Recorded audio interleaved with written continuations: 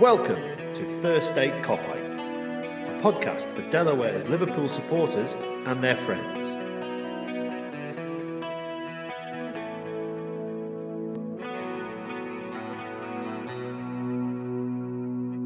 It's December 16th, and we're in the middle of an intense period. Welcome to the latest edition of our show. I'm Paul. I'm delighted to be joined by Daz and Justin this week.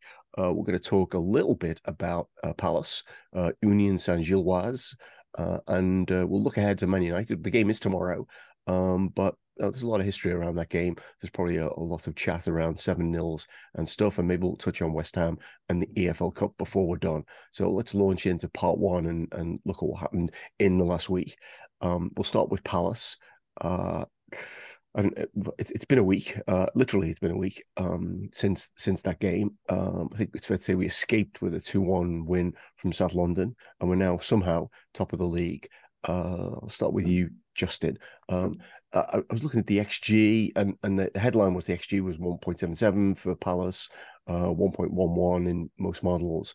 But I looked at it this morning, and it looks like that includes 0.75 for the penalty they had. So not quite as perhaps outlandish us winning 2-1 as it might have been. What are your thoughts about that game, having had a week to think about it? I actually kind of memory hold it. It's one of those. This was one of those games where, like, there's a lazy part of me that wants to be like, yeah, you're gonna play games like that. And I was thinking about the 2-1 at Villa in the 2019 season. But that game, we were all over Villa. We just surrendered an unfortunate goal and then finally just kept going and got what we deserved. I thought against Palace, we were mostly shit. But like at the same time, there's things to explain this, right? Early kickoff, traveling, right? Like people will say that Palace played at the same time that weekend as we did, but they didn't also have to travel to London. And I mean, it's like the early kickoffs. I never expect good games. The early kickoffs tend to favor the crappier team anyway, and the home team in particular, because without a lot of recovery time, you're just gonna sit there and slog through it. So my only thought about it is, thank God we got out of there with the 3 points. I thought the Klopp was really reactive in how long he waited to go to Harvey Elliott. I actually think Harvey Elliott needs to be gone to a lot more frequently and a lot more often when we're chasing goals, because not trying to dig out Tom Szoboszlai here because he does a lot of other things throughout the pitch, but Harvey Elliott's our best attacking midfielder right now. And if I'm looking for a player to do creative things with the ball, he's the one I want doing them. Put him into more situations where we need goals to chase them. And he also seems to have really good link up with the likes of Mo Salah, the likes of Darwin Nunez. He knows how to play in the team. I'm trying not to make this like full Harvey Elliott propaganda, but the lad needs to play more. And I'm really glad that he scored that goal because it was a cracker of a shot. Bad goalkeeping. And I'm interested in Daz's feelings on how the keeper was positioned, because it looked like he was just giving so much of the goal to shoot at. But whatever, took advantage of it, got out of there alive, got out of there top, stayed top.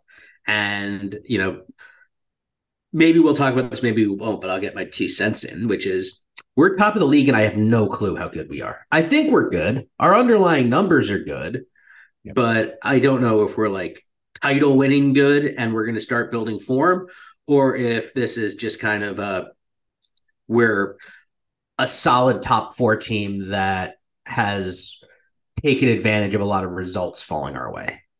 Yeah. One thing we'll pick up on, and we'll talk about goalies as well, but go to you, Daz. Just to mention about Harvey Elliott knowing kind of what to do. And I do think in some of the games where the pressure's been on a bit more, I'm thinking of Gravenberch against Fulham, for example. It wasn't instinctive for him to know where to run to or where to pass to, whereas I think Elliott has got a lot more kind of muscle memory around that, which I think might be more and more important as we go on this season, and may help us be the best version of ourselves at times. I do want to say one more thing before I pass it over to you. I listened back to last week's predictions, and once again, you were spot on. 2-1, you said. I think you said something about it might be 3-1, but you did definitely start with 2-1. it just had that feel to it for all the reasons that Justin was talking about. And I think we played exactly how you probably expect us to play at Palace and 7:30 kickoff. But I think that by virtue of the way that we played, I think most of what this I chat about that game should be around Harvey Elliott. Yeah, so when you have a goalkeeper that comes on and he's cold, like you're always told, just put shots, put something towards him, see what he's got. Like and by all accounts, it doesn't look like this lad's any good. And he was right in the middle of the goal for a shot, like for too far to the right for a shot that was potentially going to come from there from a left-footed player. So I think look, I love Harvey Elliott, and I'll hold my hand up. And I last year I didn't see a place for him. I just felt like he was targeted when he had the ball. When he had it, he was muscled off the ball very easily. And Klopp, to his credit, has provided a platform for him. And I think that platform, and as little as he's going to want to be the super sub, that's kind of what he is right now. You've tenderized a midfield, you've tenderized defenders, and then let Harvey get on fresh. He's bright. He loves to go at people with like facing the goal. So he's to Justin's point, he's a very good ball advancer. Like his immediate inclination is to turn and go the other way and go to goal. And He's by a significant margin, statistically, our best ball progressor in the players you'd consider to be like our front five. nice, and you can see it too. And again, like I'm really excited to see his growth and his progression this year because everything he does, for a young man, he's incredibly professional.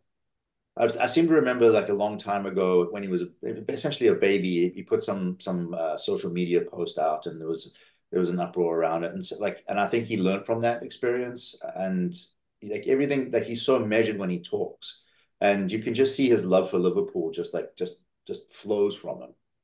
And so like he's one player that I'm really excited to see his development and how he's coming along because I was a bit of a bellend about like what we were going to do with him. I didn't wish him ill. I didn't know what role he was going to play. And Gravenberch, I think next season we'll get the best out of him. I'm not sure. I'm not sure. He doesn't know our system. He came in really late in the window. The tools are all there. You can see that he's got the raw ingredients. I think it's just going to be when he becomes a Klopp player. I think we'll see a lot more. You want to know? Do you want to know Gravenberch's biggest problem at the moment for us? He doesn't pass the ball enough. Like volume of passes is too low, which is part of the reason you've seen Diaz since Curtis Jones's red card against Spurs. One of our big problems on the left side has actually been formulating any sort of coherent attacking output out of it. It's because we don't pass the ball enough and don't utilize Diaz enough and getting working and getting him into space, right? That's the positional issue. If you look at the right, there is a lot of passing going on up our right. Trent's a passer, Mo's a passer, Dom is a passer, right? McAllister, when he moves that way and passes the ball up that way, is a passer. Virgil, when he hits long diagonals, again, it's a passer. And your right-sided center back also is a guy who's going to end up naturally getting a lot of passes. Down the left side, other than Verge and when Robertson plays, who I think we're actually really missing, everybody else is a carrier and not a passer. So when you have a lot of carriers, it's a lot. You don't have a way of mixing your progression enough. Whereas on the right, we have guys who could do both because Mo and Dom actually can carry the ball, but you have no passer on the left. Curtis is the closest, but even then, his passing is more around ball retention than it is around ball advancement. I think that's one of the downsides of Tsimikas, apart from some other features of his game, but it really slows down when he's trying to think about what to do next when it can't go on a run. I do want to talk about one thing though, Justin. Our use of subs has been incredible, and that has been the one thing I would say that the wider press has started to remark on. I think we've had 11 goals from subs this season. I think I read that, and it certainly when not just Harvey Elliott, Curtis Jones, Gakpo Gomez and Konate came on, it felt like the performance was quite different, having all those players on the field versus the people who started the game. Yeah, it's also not who's necessarily coming on. It's what we're doing to actually change shapes. And I mean, it didn't work against Palace, but it worked in the two preceding games against Fulham. Midfield. And yeah, exactly. Which was moving Trent into midfield. Yeah. And obviously getting ahead of ourselves. I have an odd inclination Trent's going to start in midfield on Sunday. Don't know why. It just feels like he might. But it's right because of the fact that we actually do have options from our bench, and it's because of the fact that those options from our bench are very different than whoever is on the pitch then, right? Like the way Cody Gakpo interprets the 9 is going to be very different than how Darwin Nunez interprets the 9, right? Or whatever goes on inside Darwin's head, because I don't think that's a place that I'm privy to the understanding of. It's got to be wild. Interesting fellow. I actually think Darwin's probably very intelligent and just has a lot of chaos. It just has a lot of things going on in there. But yeah, you're right.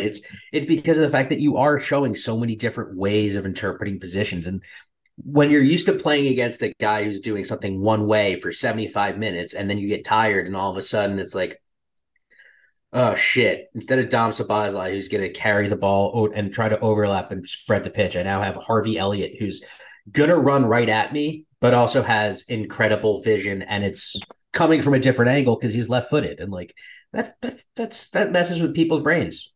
It really does. Or they're moving to Wataru Endo is going to sit there and plays the 6, and then their 2 8s are going to push up further because they have a guy who is a natural 6 playing in the 6. Like it does change how teams have to think, and as much as it's about the individual players making contributions, Klopp and Linders have it spot on as far as like this is the small tactical tweak we need to actually manufacture something here. And it's one of those things where Klopp's tactical acumen consistently gets underrated because everybody just sees him as this great motivator of men. You don't get to where Jurgen Klopp has gotten to unless you have the full package. It's not just about getting people to run through walls for you. It's about also telling them, here's how you go around the wall. Yeah. No, I 100% agree about it not being necessarily the players, but the use of the 5 subs is feels like another level compared to like anybody else who's in our kind of rivals. Don't want to let the moment pass either, Daz, without remarking on not the best goal Mo Salah ever scored, but 200 for Liverpool. It's just unbelievable. 200 goals for Liverpool. It is, and if you look about like the Titans that are ahead of him, I'm not sure how many people he'll catch. He might catch very little. Again, I think it depends on how long he stays with us, but yeah, he needed that goal. You could see he was gasping for it. Like a couple of the previous performances before that were, like a representative of the team to a very real extent. He wasn't his sparkling best, but he's always found a way to bundle stuff over the line. And I think if that goal hadn't have gone in, I think Joel Ward gets sent off and it's a penalty because Madley had the whistle to his lips. It was a horrendous challenge, by the way. Yeah. It was horrendous. But let's shelf that and be more effusive in our praise for Mohamed Salah, who deserves all of our praise. What an incredible footballer he is. I don't want to tinge the praise for him, but I didn't recall Roy Hodgson mentioning that challenge in his tirade after the match about the officiating. But that's another story. Mo Salah. So hopefully, I'm surprised actually he didn't go to Belgium this week to maybe nab a couple of cheap goals. Added stats. But anyway, I guess we are where we are. I don't know how much you've been reading. I've been reading way too much and listening to too many podcasts. People seem consistently underwhelmed by us, and I know you made the point. I'm not quite sure how good we are, but it seems in complete contrast to the way they talk about Arsenal. Like I heard some like reasonably decent football person this week talking about, oh, Arsenal are playing wonderful football, and I'm like, what games are they watching? Because I watched them last week against Luton, and I thought they were turgid. I mean, they surrendered 3 goals to Luton. Yeah. But they're playing wonderful football. Yeah, I mean, I think that the reality is if you actually look at like most underlying values, like most underlying data simulators and such, which by the way, I tend to value the underlying data more than I value like punditry.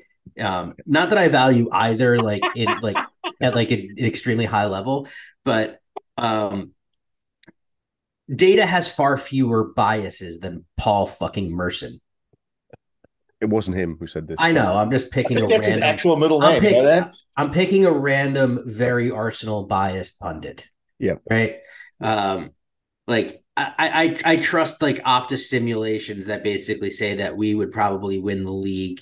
That we're that we're like, something like 1.5x more likely to win the league than they are, because they have some soft spots. Like we have soft spots. None of these teams are perfect. Like Arsenal's Arsenal's real issue is the fact that it's like they can actually run drive goals because they don't have a center forward. They don't have consistent goal scorers. Like we have Mo. Their most consistent scorers probably Odegaard or Saka, who are both like wonderful footballers. You guys have both heard me talk about the fact that I rate Martin Odegaard incredibly highly. I think he's a fantastic footballer. I would take him on our side in a fucking heartbeat. We But tried. yeah, we tried. But at the same time, like he is not going to get nearly the kind of output that Mo is. Nor is Bayako Saka, nor is Gabriel Martinelli, nor is Gabriel Jesus. Like these are all good footballers, but it's just they don't have that attacking focal point that we have. And I also just think that they have one real crutch or I shouldn't say crutch, it's the opposite of a crutch. They have one thing that'll actually knock them down, which is their goalkeepers are David Raya and Aaron Ramsdale, right? Neither of whom I think are that good. And we've seen what happens if you have two mediocre keepers, you don't have a keeper. It's the same thing that we had when we had Mignolet and Karius, right? There's a reason that we took the next step up when we added Allison Becker, which is the gap between a true starting caliber goalkeeper. Now, Allison's obviously not just any goalkeeper because he's arguably the best player in the Premier League, or at least the most valuable. Like you're taking the step up between two guys who like Ryan and Ramsdale are good. They're professional keepers, but they're not that elite level that you actually need if you are seriously going to chase things. Like, say what you will about Ederson, his ability to do things on the ball for City is massively important to how they play, and basically is why they're able to do so much in possession, is because they truly have another outfield player, right? Yeah. There's something additive to their team because of him. I don't really see much of that from Raya or Ramsdale. I think there is a thing that I read a piece this morning actually about Onana, and like by some numbers, he's not having a bad season. But he has this tendency apparently to parry the ball out into the middle of the 6-yard box, which is a bit of a problem. What they talked about, though, overall, the biggest takeaway was that he's facing way more shots than he's ever done in his career. And if you're looking for the kind of goalie that plays for a team like Liverpool, they're not going to face the number of shots that if you play for a team like Brentford. And I do wonder whether Raya's perfect level was playing for a team where he faced a lot of shots, which made him look really good. But he's not the kind of goalie that, if Arsenal have pretensions to win lots of things, is going to be there. Be interested in your perspective, Daz, on goalies. That is a problem of Arsenal's own design. Mm-hmm. Like Ramsdale, it irritated me to no end that Ramsdale got the amount of kudos that he did last year. He's a perfectly serviceable goalkeeper, but I think that he's prone to rushes of blood to the head, and he makes those types of mistakes that, to your point, if you have any desire to be a title or cup winning team, you can't make those kinds of mistakes. Like, look at the 2 saves that Ali made against Palace. Like, there's every chance that if Kelleher played in that game, we would have lost it or tied it. Yeah. And yeah, that was, I think that outside of Virgil van Dijk, Alisson Becker was the best signing that's made in the Klopp that was made in the Klopp era. Just because you can play two at the back, and look at the way that Virgil stands aside for him, or show like look, he's going to hit the shot. I'm not going to get in the way. I want you to be able to see it. I'll cover the far side. You cover the short side, and it's 99 times out of 100 it works. And it can't be stated like enough that how important it is to have a good goalkeeper. Ray Clements, Bruce Probelaar, both incredible goalkeepers. Look how many trophies they won. They played behind great teams, but those teams are also built on their abilities to keep them in games or to win them scrawny games. So I think that is the softest part of the underbelly for Arsenal. Yeah, and that will cost them points. Just to add in on Alisson, I did hear some debate about somebody being very upset that someone was saying that Alisson was the best goalie Liverpool had ever had, which is really hard for us to tell, right? Because even I didn't see many goalkeepers before Ray Clements, but to me, I don't think I've ever seen anyone as good as him. And I include Clements in that, and he was a pretty phenomenal goalkeeper. I feel like that bleeds into just in a few words we might want to say about the Union Saint-Gilloise game, because it felt to me that we set up in a way that if we'd have had Virgil and Alisson playing, it might have worked. But I don't think you can cover with two when the two are, Virgil is not one of the two and Alisson's not the goalkeeper behind them.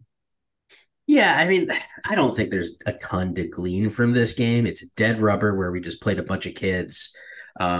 Even when you play teams that don't have any sort of chemistry, this is what you get is what we had, right? Like, I think some of the kids had some pretty poor showings, right? Like, I mean, I think that's sometimes to be expected with kids. Like, I thought Connor Bradley inserted some energy going forward. I thought he was terrible going back.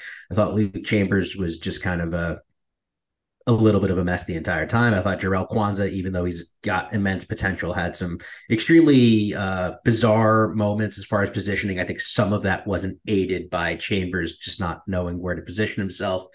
I thought the midfield was dire, and that was the part that you'd hope would function because those are three guys who ostensibly should know how each other play. Like Curtis Jones, Harvey Elliott, and Wataru Wendo should be a functional midfield. It wasn't. And then Ben Doak, I think that I'm not trying to come off the Ben Doak hype train, but it's very obvious that he needs a lot more development before he's an actual first team option, because right now he just kind of runs himself into blind channels with his head down, right? He'll beat a man and it's nice, but he doesn't really kind of know what to do with the ball when he gets into those positions. And I can't really say much about Cade Gordon other than it's nice to see him back because of how long he was out for. And I the same thing. I kind of feel the same way I do about Cade Gordon the way I do about the rest of the younger players, because that's for a lot of them, it's the first time that they're ever playing probably European football. And it's also the first time that they're really gonna, it's one of their first times really playing for the first team. So it's a meaningless game that we just needed to get through the 90 minutes without any injuries. We got through the 90 minutes without any injuries. And the only player who did acquit himself, the player who acquitted himself most poorly was Kelleher. Like their first goal, I don't know that there's a ton he can do with. Their second goal should never go in. That has to be saved. It's a nice shot. It has to be saved. It is straight at you if you're positioned remotely well. Mm-hmm. Yeah. Well, he was in the middle of the goal, right? And given the guy was shooting from our right-hand side, he should have been leaning further over. He's giving him so much of the goal. Right. Beat him on the far post. Fair enough. But that's a much more difficult thing. That's final thing on this. I think it's fair to say we didn't seem to have much of a plan for scoring. I'm sure they didn't draw up let Jarrell Kwanzaa get one from a corner was probably not the plan. But it is much easier, I think, to introduce one or two of the younger lads into the team, as he had done, I think, in some of the previous games, than what we had. 6 were under 20, and the experience in the team was Jones, Kelleher, Konate, and Gakpo, which, I mean, none of them are exactly kind of senior citizens, grizzled veterans, right? And Endo was the 11th. It was a run out. I think what I took from it was like, I know in our group chat, I seemed like I was angry. I was more disappointed because I felt like this was a great opportunity for these kids to equip themselves. Look, and that pitch looked like they just pulled root vegetables from it. And it was, Yeah. and you could, a lot of the touch, and it's such fine margins for these guys. They're used to playing on pristine pitches where the roll is, you can put backspin on the ball, all of that nonsense.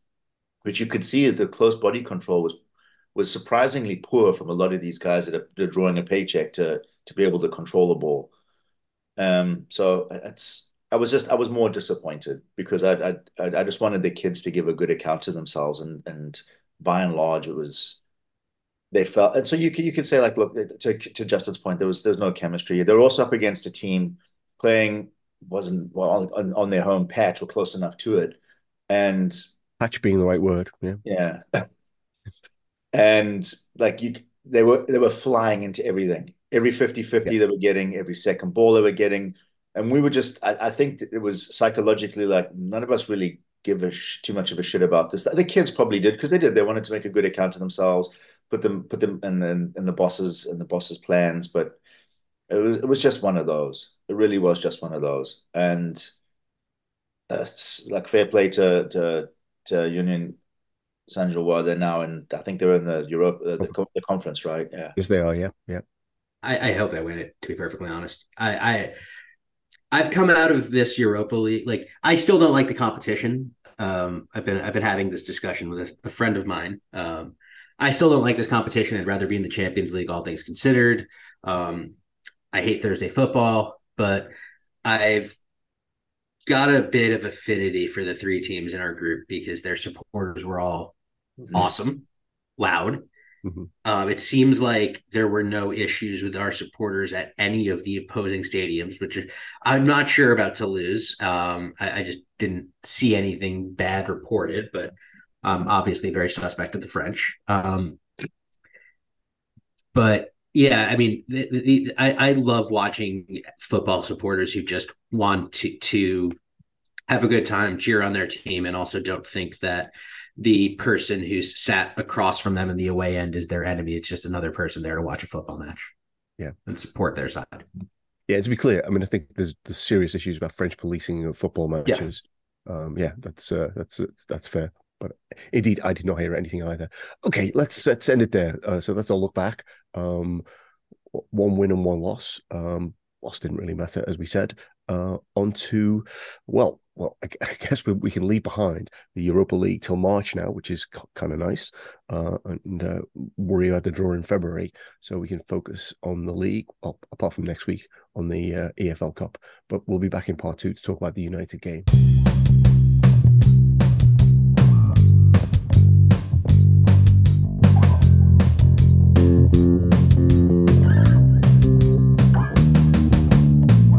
Hey, welcome back to part 2 of First Aid Copites. We're going to talk about United, Manchester United, that is. This all feels a bit too good to be true to me. Obviously, we beat them 7-0, which we're never going to stop talking about. Last time, Klopp has referred to that as a freak result. Their fans appear to be dreading coming to Anfield. And it's weird. These were the games I used to hate the most. You know, with John O'Shea popping up and scoring some 90th minute winner. It does not feel. It just feels too like good for our situation. I'll start with you this time, Daz. We obviously watched a lot of matches over the years where we were incredibly frustrated about not beating United, losing to United. They haven't won at Anfield for I think they said since 2016, and they haven't scored a goal. They've scored one goal in the last 8 visits. We beat them 4-0 the season before. Where are you on this? Just expecting a victory, or do you have the same kind of voice in the back of your head that I do? Like these matches always fill me with existential dread. If they had 2 men on the pitch, both of whom were injured, and that's all they had on the pitch, I'd still expect it to be a cagey affair just because so wounded from my childhood. Yeah. I was listening to the boys in the Anfield Rap, and they made the point that in the 80s, we played them 10 times home and away. We won one game. Yeah. And that was some team we had in the 1980s. from stem to stern, whereas like so, there's just different levels of juice to this. I think you have it on the agenda, but I think those extra 7,000 people will make. I'm really looking forward to hearing how much of a cacophony comes from Anfield. You might be able to hear it from outer space, but it's yeah. Like I think I said last week. It's like the third lap in Mario Kart. Like all you see is banana skins. That's pretty much that's kind of like how I feel about a lot of these matches. Like you're like, yeah. You can justifiably be confident going into this. Like they're in a pretty bad place. It seems like there's drama in the dressing room.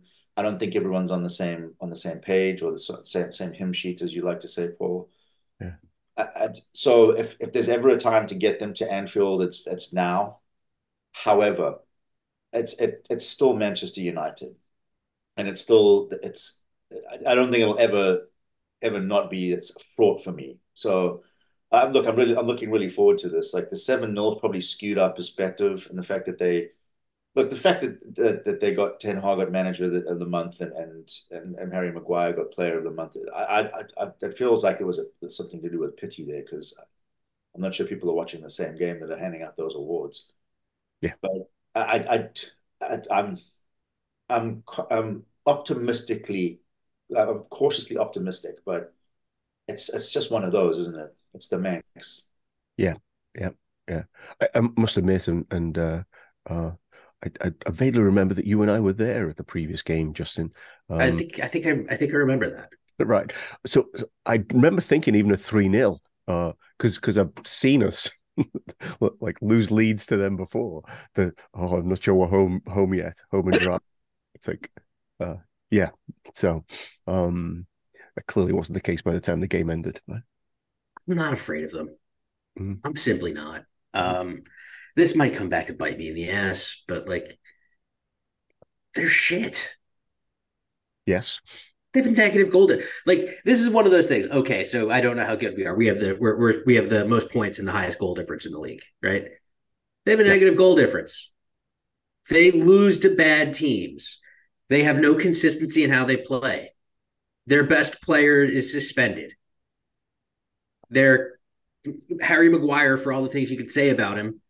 Like, what are they going into this with at center back? Probably nothing very good. Probably means that you're getting Johnny Evans. Yep. Right?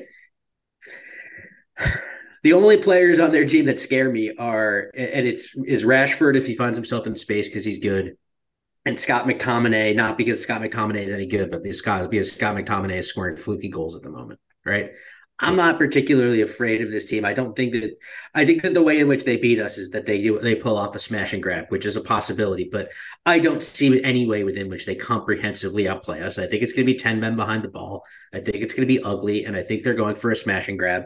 The thing is, I don't think they're defensively good enough to pull that off, and it feels like the type of game where if you played these two teams in the exact scenarios they're in right now 100 times, we're winning 97 or 98 of them, right? Or maybe it's like we'll win like 85 of them, 10 will be a draw, and they'll win 5. You just have to hope it's not one of that 15. Yeah. But there is another thing, and I might have said this in our group chat, and I might have said this to other people, and I know it's not realistic because of the amount of money he's owed and that they owe previous managers. But if we get another United manager sacked, I want 3 United managers sacked put onto the champions wall. That's a wonderful idea. Yeah, unfortunately, because of the circumstances, we might not get the benefit of that. Although, which is fine. The longer they keep him, the better. He is terrible at his job.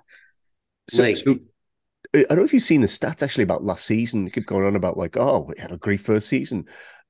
In a season and a half now, they have only had 1 away win against a top 10 team in the Premier League. So basically they padded their stats by beating teams below halfway last season, and they can't even beat some of them now. Yeah, I'm gonna say something about Ten Hag, and I'm gonna apologize to Daz before I say this, even though he's heard me say this before. Right? They're physically bald and they're spiritually bald. Right? Daz is physically bald, but he's not spiritually bald. Eric Ten Hag is both spiritually and physically bald. Just a chef's kiss.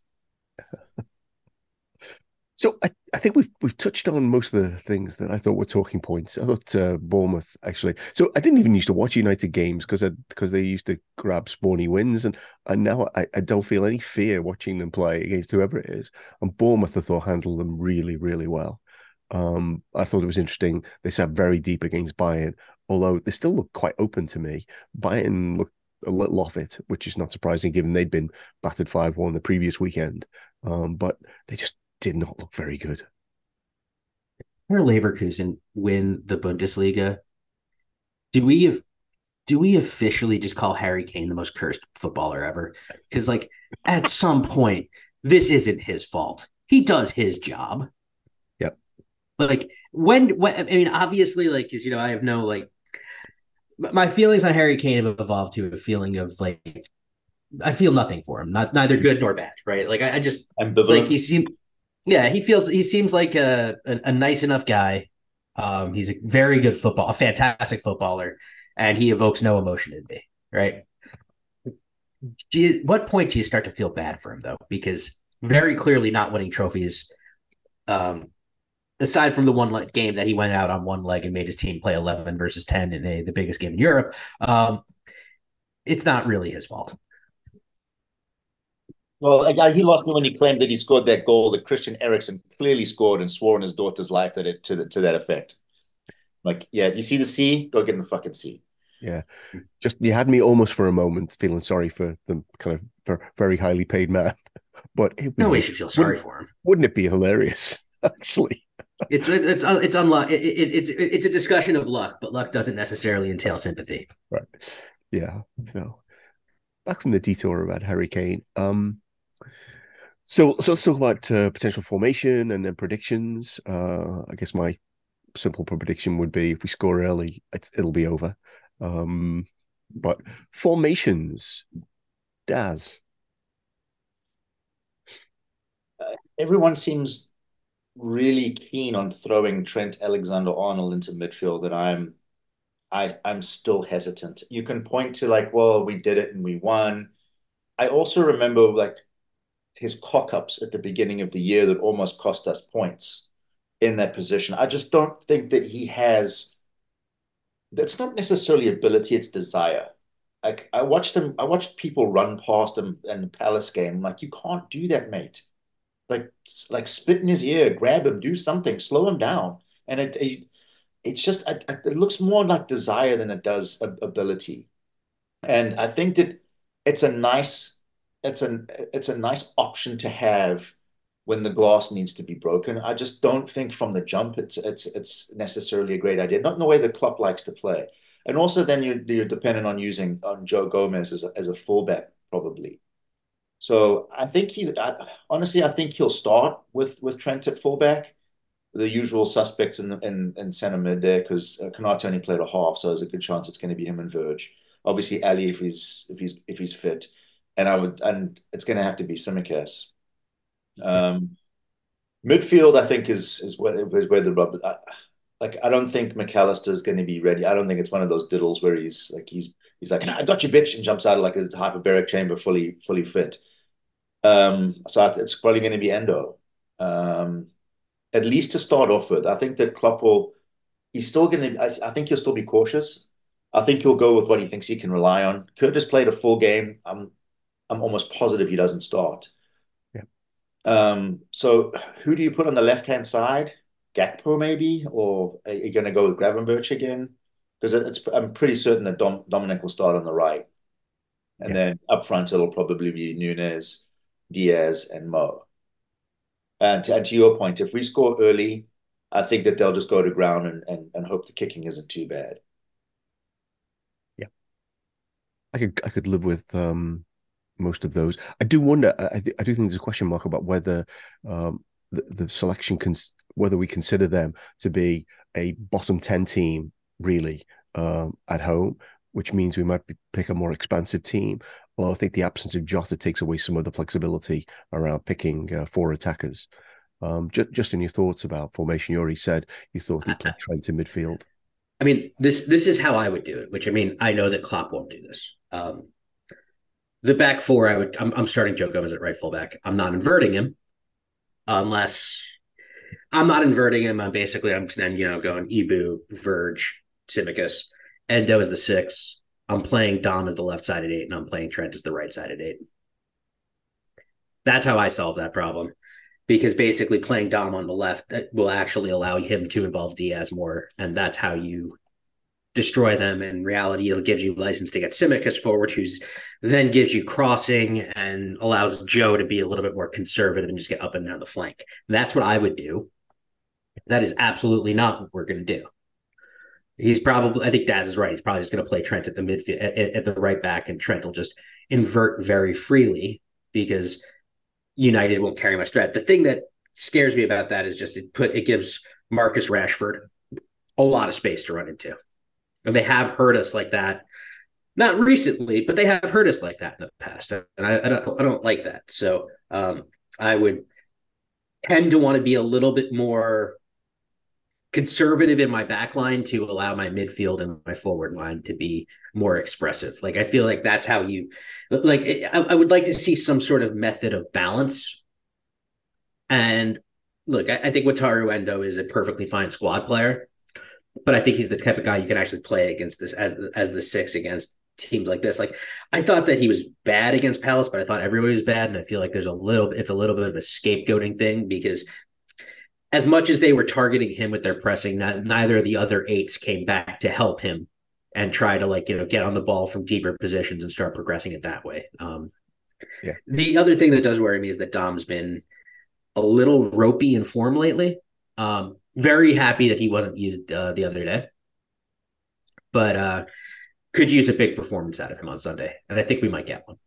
Yeah, I think some of it's going to depend on who exactly. So I made a note about who are they in terms of what kind of lineup are they going to put out if all of the supposed injuries kind of are still injuries, because it at some point they're going to have to play Diego Dallo, I think, at either right back or left back, and I think he is someone who really likes to come forward, but I think he leaves an awful lot of space behind him. So I think finding that space will be important for Liverpool to create chances. Yeah. So if that's formations, how about we talk about predictions? This happened when it's 3 or 4-1. I think they'll get one late on when we kind of take our foot off the gas. Yeah, I'd say probably a solid 3-1, because even though we're the best, we have one of the best defensive records, we still apt to give up the occasional goal, and it might be from a penalty. I think them not having Bruno in their team is probably the best thing that can happen to them. Yeah, because they can replace him with someone that's just going to graft. They might try that what's his name, Mainu, the youngster, the teenager. I think he's got a high ceiling from what I've seen him so far. But I think that the midfield will be a more of a functional grafting midfield, which is what we seem to have struggled against recently, is teams that are putting up midfielders that really aren't there to do other than just to kick lumps out of our guys. Do you know who the referee is for this game? Because the last two games, we've had a lot of our players being kicked and nothing much being given. Michael Oliver. Oh, that might be as good.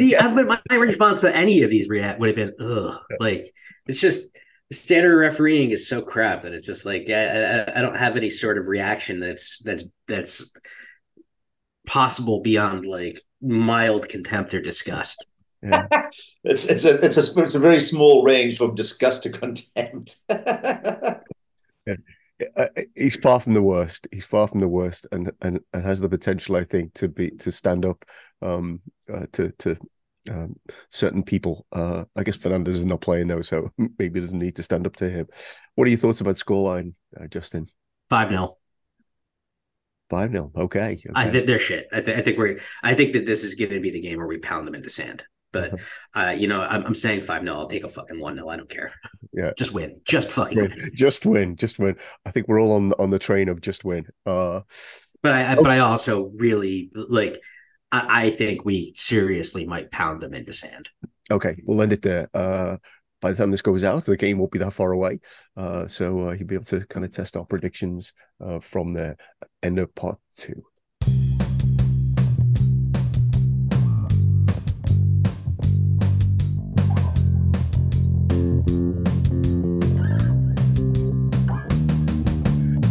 Welcome back to part 3 of First Day Copites. This is, I guess, the any other business section.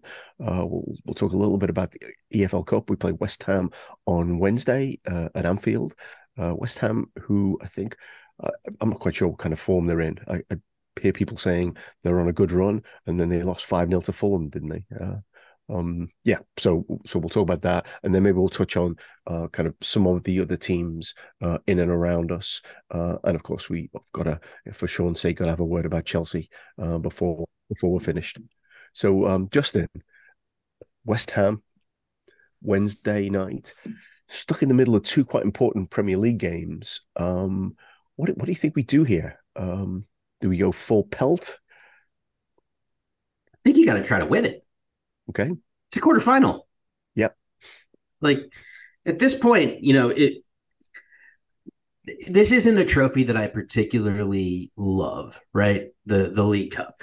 But on the other hand, it's your earliest opportunity to get silverware. And I think that the concept of winning breeds the habit of winning. And it would be good because if you actually think about the players that we have in this side under Klopp, right? Not a ton of them have actually won things yet with them. Like Allison's won with us, Verge, Ibu, Joe, Costas, Robbo, Mo. Jota's got the 2 cups. Diaz has the 2 cups. Like Darwin's not won anything with us, and Harvey, and there's actually more trophies in this squad than I give it credit for that I was thinking. But at the same time, this is a rebuilt squad where we brought in a bunch of players, and I think that them winning together and getting a trophy lift and seeing what that means to the fans can only spur on further success. It's something like Trent said when we won the Champions League. It's like, you don't want us to win our first one because we'll keep winning. And did he win? Did we win as much as that everybody would like? I mean, it's a question that's open to interpretation because we completed football. So, I think that it would be nice to win. But at the same time, I am thinking about the fact that we're in a title race. And if I'm sitting there and ranking what I'd like to win, Premier League, EFL Cup, this is not, well, forgot. This is an audio medium. When I said Premier League, my hand went very, very, very high. When I said EFL Cup, my hand went very, very, very low. Below the camera line, yeah. Below the camera line. My hand went above the camera line when I was talking about the Premier League. Yeah. So, it's like I'm partially torn between, we should try to advance to the semifinal of this competition. And at the same time, I'm also in the thought of, well, do we need those 2 extra fixtures in January? And I would prefer to see names that I don't even really recognize on the team sheet. Yeah. I think that's fair. And it's less than 72 hours to the Arsenal game. So I think that will impact how we set up. So Daz, I think the one thing, and Justin referred to the Wall of Champions earlier, the one thing that would be kind of cool would be to get the number 10 under League Cups, because I think we're at 9 currently. And, even though there are 2 games in January, there actually are only 4 more games to navigate to win a trophy. And West Ham, I mean, they've been, I think, weird this season. They've obviously progressed in the Europa League, but whenever I've seen them, they haven't looked great. I mean, they've stolen some games. I mean, they stole that win at Brighton. Did Brighton have 85% possession? Spurs too. Yeah. Oh, yeah, even more extreme. Yeah. So their current form in the last 5 is they've won 3, drawn 1, lost 1. Yeah. They just finished the Europa League group, top of the group. They just beat Freiburg. again, it's like you never really know what you're going to get from West Ham. Um, I look, I don't think there's any chance that Moyes isn't going to go take a full tilt at it because it's important for him to do something of real note for that club. Well, I guess they won the conference. They won the conference league, which is that's basically the EFL of European competition. So It's a trophy. yeah. Well, it's all. I think most trophies are Mickey Mouse until you win the trophy. Right, right. It actually is a silver. Like think about Spurs. Spurs would probably 2 foot their nan to win any type of trophy. I am wondering what Harry Kane now thinks about the Conference League. No, I absolutely think like the finals within touching distance. The problem is it's sandwiched between two massive games for us. If this had been between Sheffield and Crystal Palace, I think that Klopp could have been a little bit freer with who he's choosing. But it's United and then Arsenal. Yeah. And the one on Sunday is potentially, or Saturday is potentially going to be the one that determines who's going to finish top of the league. I know it's early doors and there's a lot that can happen, but it has serious implications, the outcome of that match. Do I think that Klopp will play a strong team? Absolutely. Because I think that in almost every position that we have right now, even the backup system, you have a shot to be able to say like it's still a really strong team. Yeah. It wouldn't surprise me if McAllister's ready to play, that he doesn't start in that one because he needs to get some more minutes back into him. And it'd be a nice change to be able to have that. But yeah, if you can put any combination of midfield in there. Although having said that, I thought that to Justin's point about the Union Central War, like that we had the most experience on the pitch in those three positions, and we looked a bit dire. Again, it's like they haven't played together, so you can say that but they should be able to figure it out. They're professionals. So Yeah. I don't know. I think we go for it. Why not? Yeah. I mean, I think one of the things, even though it was experienced, we do a lot of kind of work vertically, and all of those experienced midfielders had like someone inexperienced behind them and in front of them. So I don't know necessarily. It's fair to say that they were not just, or they were also victims of playing a lineup that's never played together before. So we're kind of we're not quite all in then on going for EFL Cup quarter final, given kind of where it's situated. What are your kind of hopes, expectations about the game, Justin? I think my hopes and expectations for the game is basically going to be predicated around what Klopp thinks of the competition. If he doesn't care about winning it, then I don't think I can. Yeah. And like it's not losing sight of the fact that there's two bigger pots at the end of this, right? Because you don't want to jeopardize the league campaign for sure. You don't want to jeopardize the Europa League campaign by getting someone injured for a long time. Like winning either of those competitions, like winning the Europa League would be a huge result for us this season. Winning the Premier League would be exceeding everybody's expectations. I am very much on board with the possibility of doing one or both. And, if Klopp feels that this is a competition just to get young players minutes in, then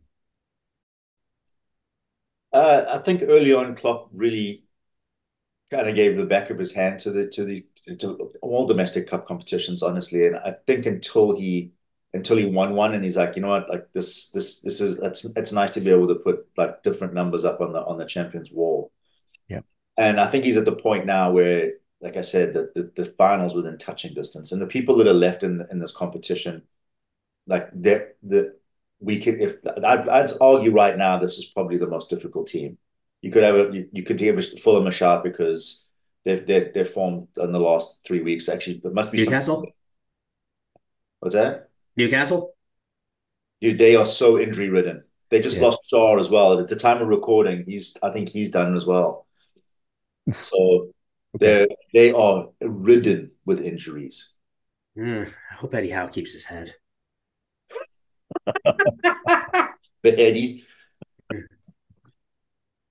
So maybe we bleed in then to talk about other teams. Yet Newcastle do, away from home, have fallen off a cliff in terms of performances. Like I don't think they've won away in a month, have they? They seem to pull something out at home. But then again, amongst those teams they played at home, they played Chelsea, Man United, who I think we're kind of grouping a bit together now in terms of where we see them as potential rivals, i.e. not. Joe Linton's apparently been injured too. He's off. Oh, good Lord. My God. Wow. Well, Callum Wilson's Yeah. for a couple of games because he doesn't stay fit either, right? There's a solution to all of Newcastle's problems, and it's called starting midfielder Jordan Henderson. Get out of here with that player swap.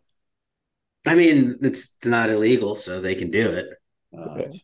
I think much more likely that they bring over, I don't know, Kante and Fabinho. I think it would be Ruben Neves who's the one who they'd want to bring over, even though they keep saying that they won't do it. Yeah. Well, he has said he doesn't want to go. I don't know who reported that, but that's what I've heard. But now that whatever they're called, the Benzema team, with Fabinho and Kante are out of the World Club Cup, maybe they'll bring them over. That's fine. Both of those guys can't run. Yes. But not going any of their and it's also, the thing is with N'Golo Kante, they can bring him over because it'd be fine because there's no physical way to have a player registered on January 1st, which is when we play Newcastle. So it wouldn't, it would not present a problem for us because N'Golo Kante, regardless of his health status, would always play his best games against us. But he cannot do that right now because he cannot physically play against us. Sounds good.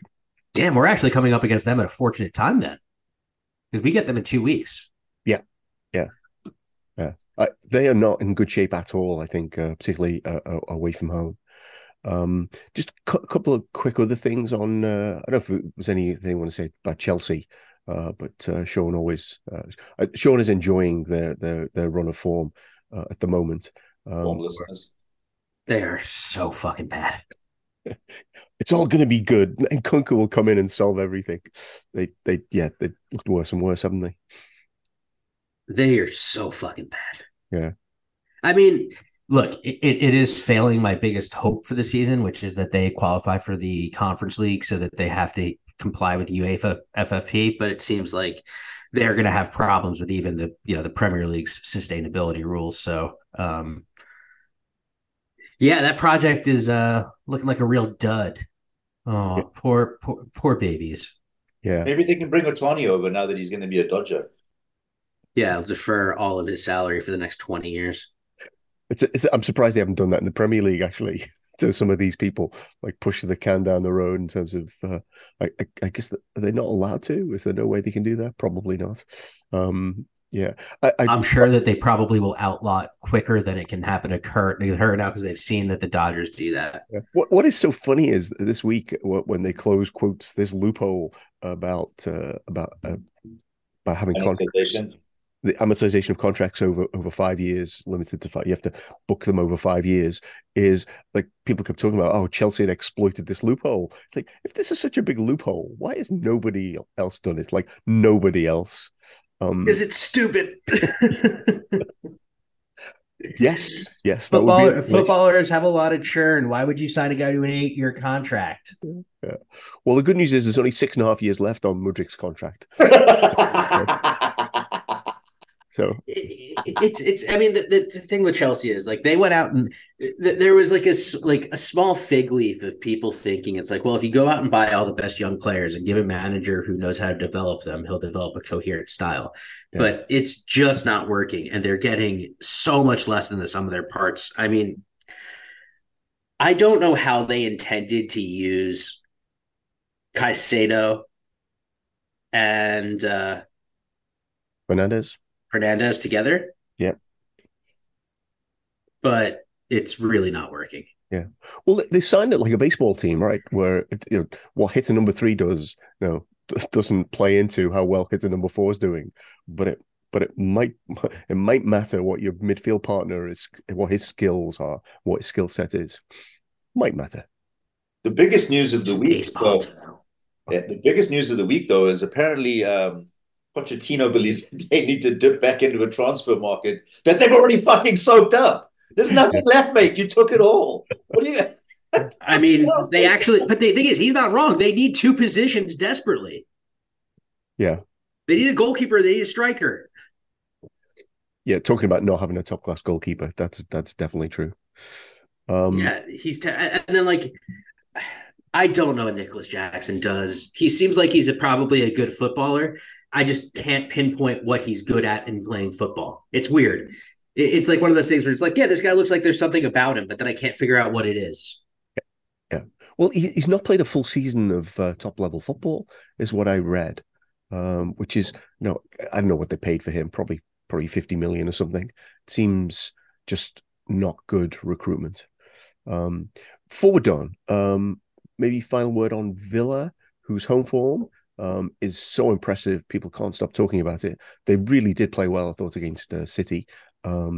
Looked like they were the victims of playing 3 games in a week against Arsenal, even though they won that one. But they're not very good away from home. I think they only have 1 win. Thoughts on Villa? I'm glad that they've done what they've done recently. Yes, so totally that. Yes, yeah.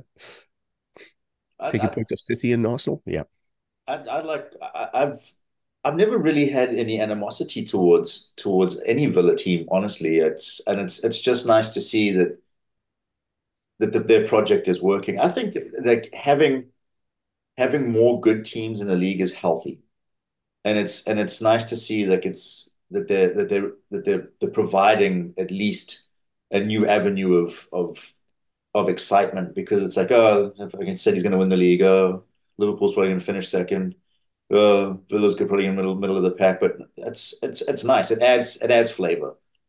Now when we go there, I'd like to see them collapse, but that's just football tribalism.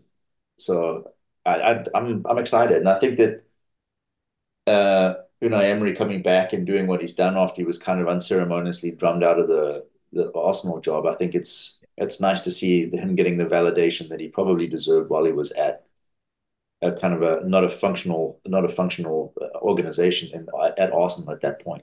Yeah, it is interesting actually. There's kind of sort of a parallel with David Moyes, in which it's the first manager after the manager they've had forever for 20 years. Kind of is regarded as having done a really poor job, and then hindsight says, "Oh, wasn't that bad," compared with especially Man United, with Moyes' successors, who in Europe have done. He's apparently the last one who got them to a quarterfinal of in the Champions League, which anyway, obviously wasn't good enough for them. But I think there are parallels with Unai Emery. I do have one thing on Villa, right? One very quick thing, right? Their home form is great. Yeah, we go to them in game week 37. We need to hope they're completely on the beach. Yeah, sounds good to me. Or maybe we'll be on the beach because we've already won the league. There's a thought. We will be back after the Manchester United game. Thank you so much, Justin. Thank you so much, Daz. Wonderful to spend time with you this morning. And thank you, dear listener, for joining us. If you enjoyed the podcast, please share with a friend. Follow us at First Day Copites on Twitter. We only tweet and retweet from sources we think are credible. Finally, music is courtesy of Hypnotic. They're a Welsh electro-pop band, and you can find them at https://hyperfollow.com/hypnotic. Hypnotic is HYPENOTIC. Thanks so much to them.